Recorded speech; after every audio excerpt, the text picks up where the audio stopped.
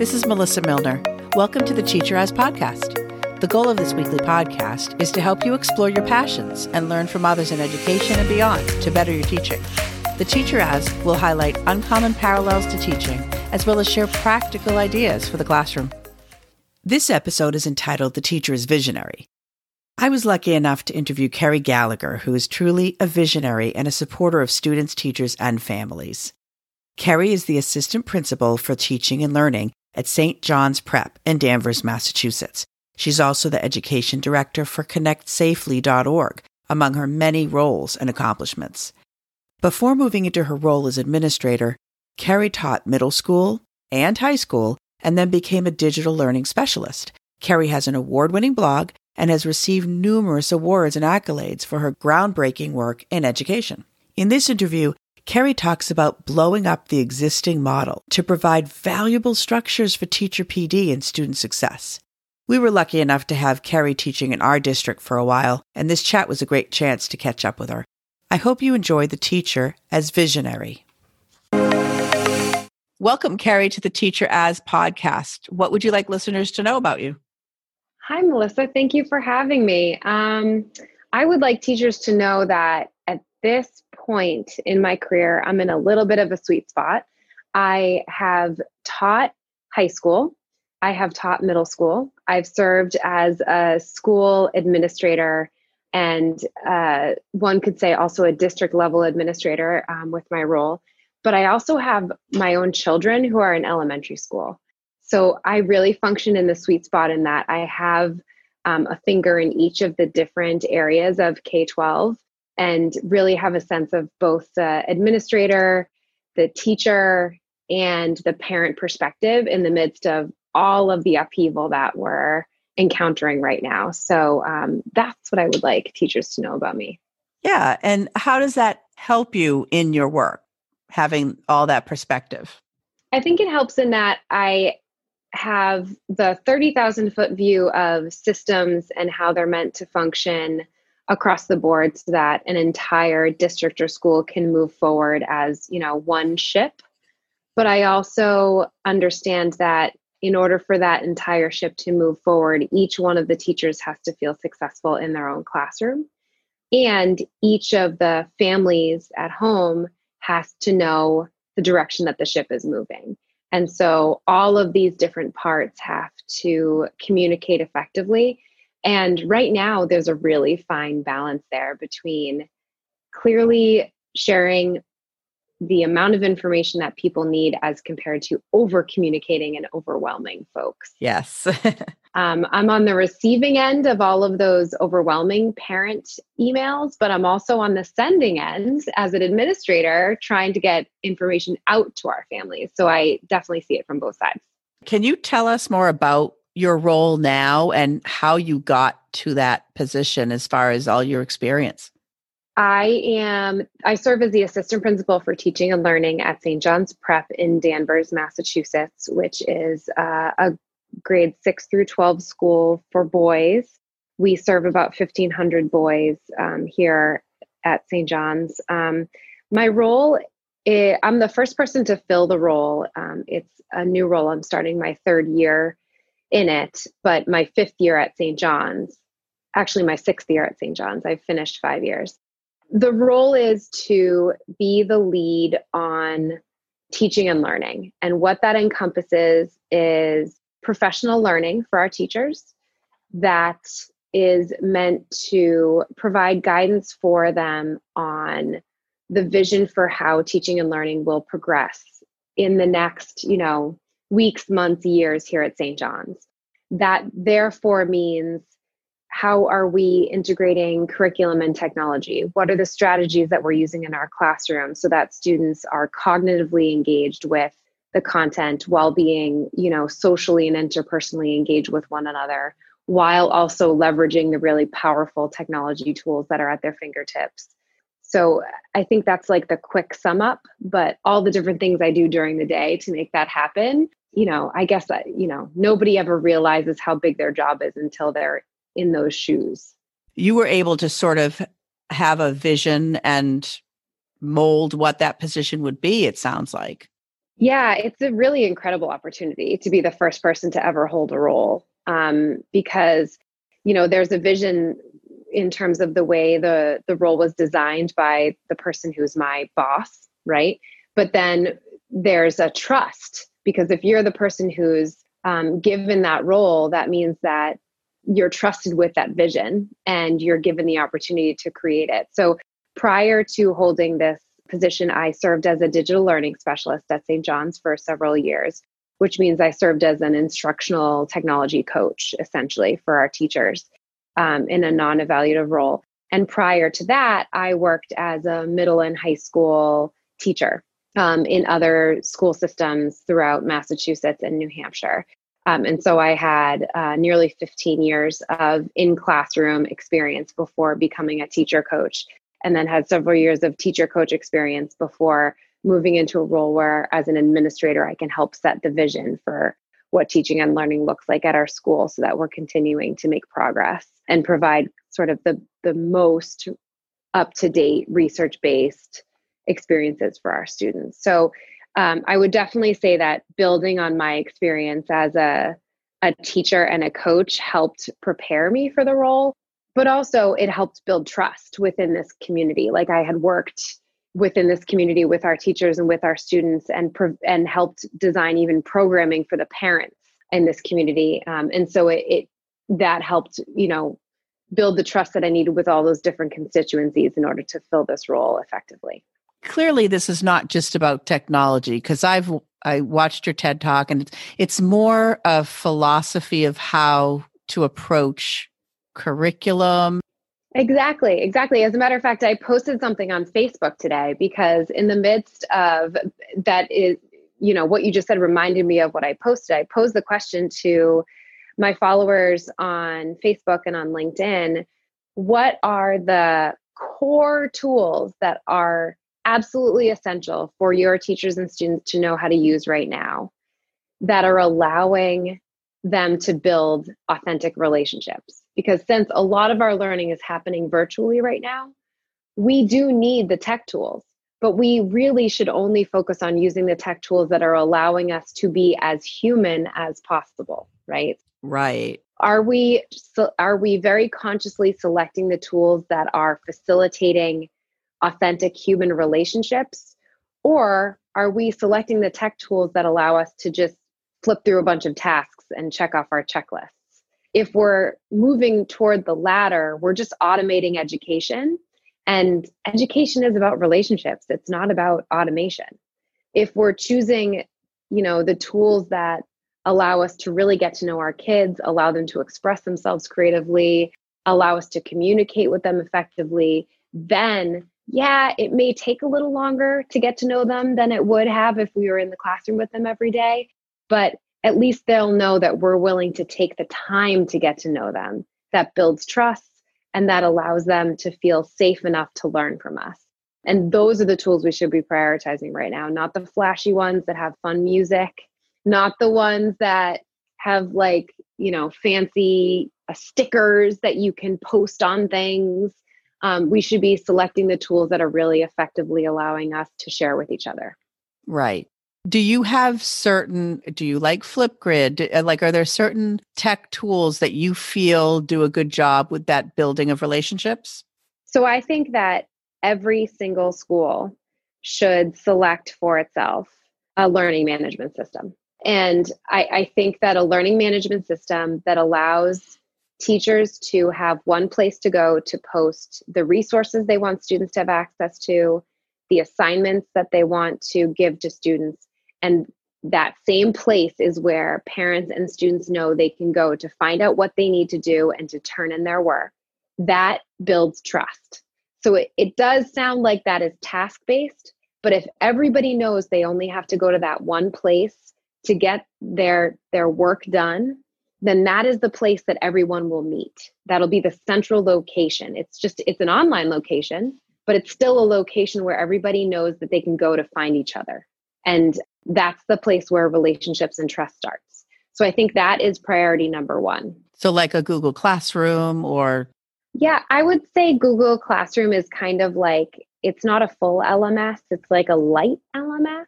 but it's a good starting point if that's it. If the district or the school isn't ready to invest in a more robust one. The one that we've chosen at St. John's is Canvas. We love it. It's a steep learning curve, but it's much more akin to what's being used at the undergraduate level. So I feel as though it's a good tool for our students to learn here to prepare them for that. But it also, it works just as well for our 6th graders as it does for our 12th graders. So it's not like it couldn't be, if the teachers design the environment intentionally, it is, navigable even for younger learners. Others that are really strong, I really like Schoology. I think it's a strong contender, but I do see that Google Classroom is a good starting point for a lot of districts just because they're already familiar with Google tools. And I know we use Google tools at St. John's too. We're using them with Canvas. So I think that's the first thing. But then, as you mentioned, you need to find some tools that allow you to integrate more multimedia.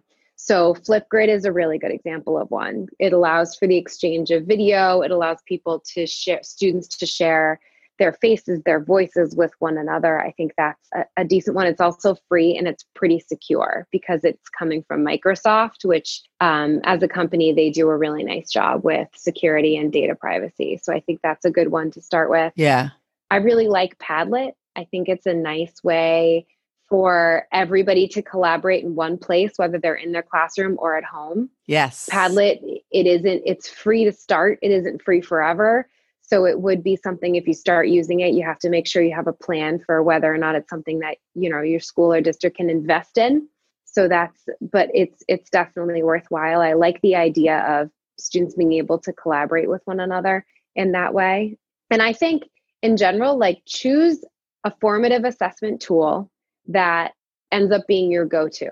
So you could choose Gimkit, you could choose Quizlet, you could choose Quizzes. Edpuzzle. Edpuzzle is one for video. So I almost have that in its own category in my brain. Yeah. But you can ask questions, but it's not really a quiz. Yeah. Yeah. But these other ones that I'm mentioning have lots of different question types, and it doesn't depend on you uploading a video, for instance. But Edpuzzle is one that we've invested in at St. John's too.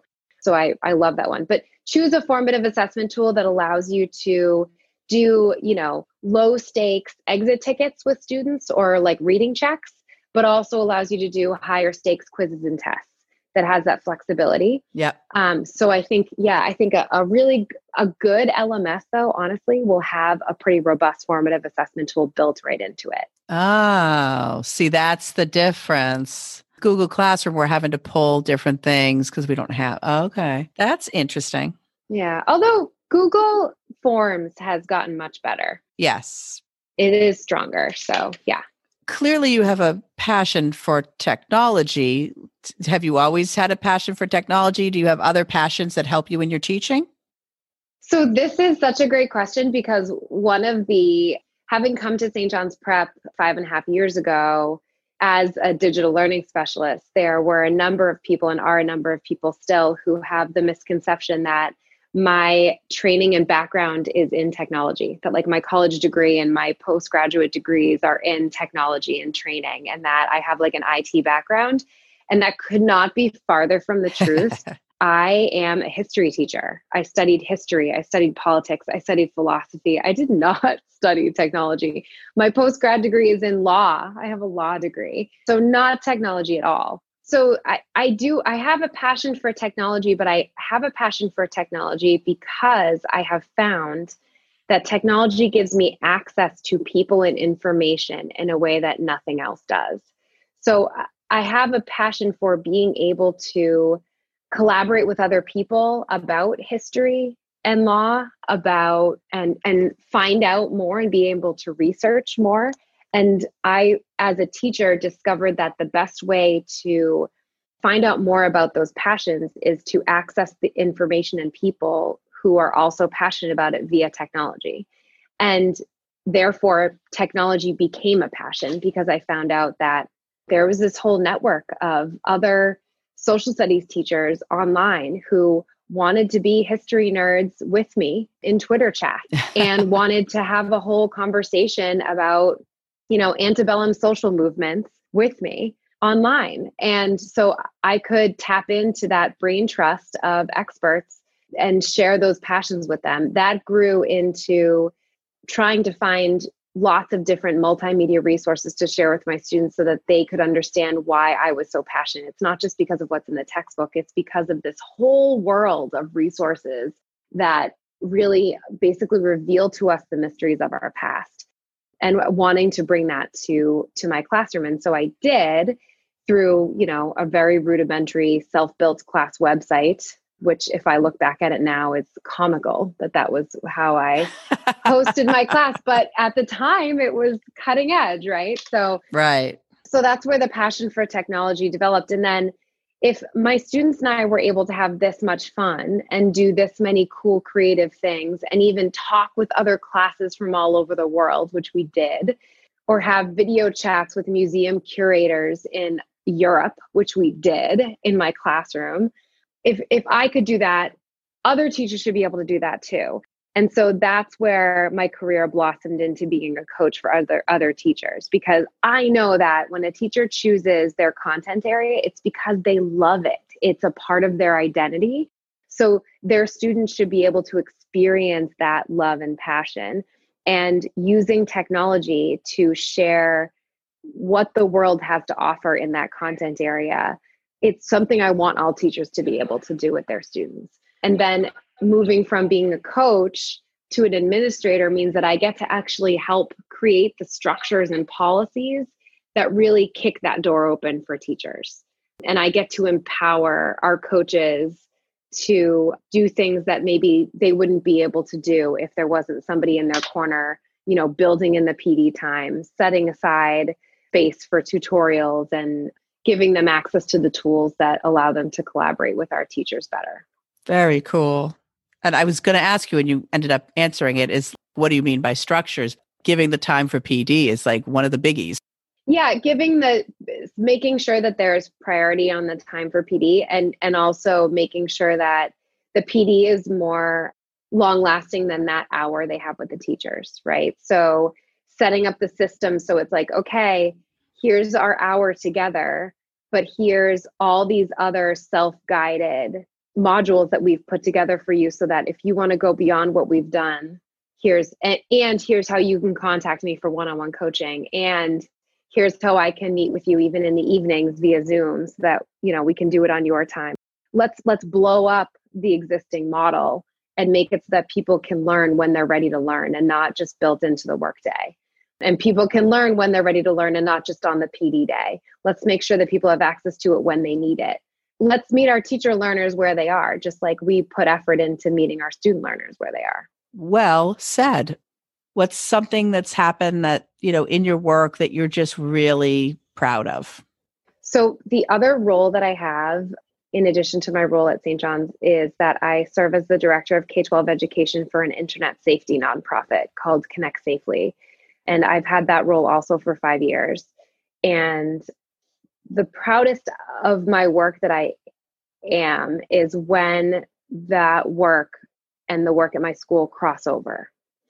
So when what I learn as the director of education for this internet safety nonprofit, through my collaboration with policymakers, tech company executives, and policy experts, how that work and what I learned from them ends up helping me create more effective policy here at St. John's for our teachers. And so I know, because I'm learning what's up and coming in terms of policy and practice in that role, I am better able to prepare our teachers so that our students are learning really for the careers that they're going to be facing when they leave. And they're not learning based on last year's curriculum, right? They're learning based on what's coming next.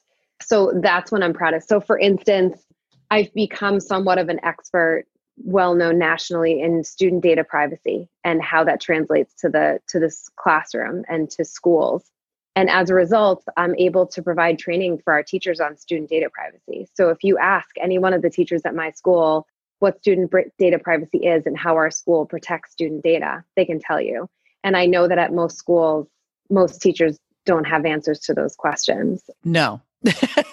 And it's because of what I've learned and how I'm able to train our teachers. And as a result, if you ask my teachers how they protect their own data privacy, they can tell you how they protect their own data privacy. And so not only am I making sure that we're taking care of our students, I'm making sure that my teachers know how to take care of themselves, right? Yeah. So that's when I'm most proud of my work, when the overlap happens and I'm better serving my community because of learning that I'm able to do beyond my community. Awesome. What are you zooming in on in your work right now? Zooming in. In my work right now, as we're just starting up our school year and starting later than normal, my job is to get feedback from our teachers on what's working and what's not and help solve their problems. And so the nature of, and really remove obstacles for them, which is, that's my job year round. But right now that's a much bigger task than normal because everything that we're doing is the systems that we're working within are so new. So as a result, a lot of my day is me fielding questions and solving problems. And so a lot of what I see are the problems and not the successes during the course of the day. Logically, I know that there are many, many successes over the course of the day. I just don't get to see them because it's more important for me to spend my time solving the problems. So I think I'm zooming in on trying to make sure that I model the self-care that I really want my teachers to do for themselves and making time in my day to learn about the things that are going well, in addition to making sure that I'm focusing my efforts on removing obstacles and problems for our teachers so that their days go well. So I think for anyone who's listening, as we're all getting used to these new systems, give yourself grace and make sure you set aside time to feed the positivity that, make sure you get yourself a dose of what's uplifting to help make sure that when it comes time for you to dig down and solve a problem, you have enough energy in your stores to do that well. Giving yourself grace and seeing the positive, like you said. I think it's, what are we grateful for? Yes. This is one of the harder questions. What is your favorite movie and why? Oh, I don't know if I have a favorite, but I can tell you that what we've been doing with my girls are 11 and 8, which, Melissa, you've known me for a long time. You might be surprised at how old they already are. I know. Because I think I gave birth to them when I still worked with you. So they're in 6th grade and 3rd grade. And over the course of being quarantined at home in the spring and then the very unusual summer that we had, we decided to watch with them all of these like classic 80s movies that my husband and I had experienced as kids. So we started with the entire Star Wars saga from in release order up to the most recent one. But then we watched with them like the Back to the Future movies and all the Ghostbuster movies and the Neverending Story. And it has been one of the best things that we've done together as a family is to just watch these movies that were such a part of our childhood and now my kids love. So I would say that we're definitely hardcore Star Wars fans in my family, but the Neverending Story was really a special thing to watch with my girls because of how it's a movie that reminds you why books are so important. Yes. And it was just a little lesson that we needed at that moment in time. But what about that scene with the horse? I can't get through it. Oh my God, we all cry and cry. There's so much about that movie, but it was a really good watch and there's a lot of really great life lessons in it. And it's a great reminder that what we were just saying before, it's important to feed your soul so that you have enough energy to give back to the world. And I think that's like a great lesson from that movie. Yes. I know you're busy. However, people are going to listen to this and they're going to want to reach you. They're going to want to get more information about all your great ideas. So how can people reach you? Sure. So the best way to reach me is, first of all, to find me on social media, on all the different social media platforms. My handle is at KerryHawk02. So it's at KerryHawk02. That's Twitter. Twitter and Instagram are probably where I'm most active, but I'm also on Snapchat and all the other things. So you can find me there and just direct message me. My Instagram account is completely public and my Twitter account is also. So you can just follow me there and then DM me, and I'd be happy to go back and forth and we can figure out what's next based on people's questions and conversations. Do you run a Twitter chat or do you have one to recommend? I really like any Twitter chat that's run by ASCD. I'm a huge ASCD fan. I'm an ASCD emerging leader. I serve as a board member on the Massachusetts board for Massachusetts ASCD. And I just think the programming and the quality of what they put out there in terms of books, newsletters, virtual webinars, and also Twitter chats is top notch. So I can't speak enough for what that organization offers in terms of education leadership and teacher leadership. That's super helpful because I'm always looking for a good chat. Yeah, check us out, ASCD. Well, thank you, Carrie. I really appreciate you taking the time out to talk to me. Thank you, Melissa. It was a pleasure, and it was so good to reconnect with you. If you enjoyed this episode and have not done so already, please hit the subscribe button for the Teacher As podcast so you can get future episodes. I would love for you to leave a review and a rating as well if you have time. For my blog, transcripts of this episode, and links to any resources mentioned, visit my website at www.theteacheras.com. You can reach me on Twitter and Instagram at Melissa B. Milner. And I hope you check out the Teacher As Facebook page for episode updates. I am sending a special thanks to Linda and Lester Fleischman, my mom and dad, for being so supportive. They are the voices you hear in the Zooming In soundbite, and my dad composed and performed the background music you are listening to right now. My intro music was Upbeat Party by Scott Holmes. So what are you zooming in on? I would love to hear from you. My hope is that we all share what we are doing in the classroom in order to teach, remind, affirm, and inspire each other. Thanks for listening, and that's a wrap.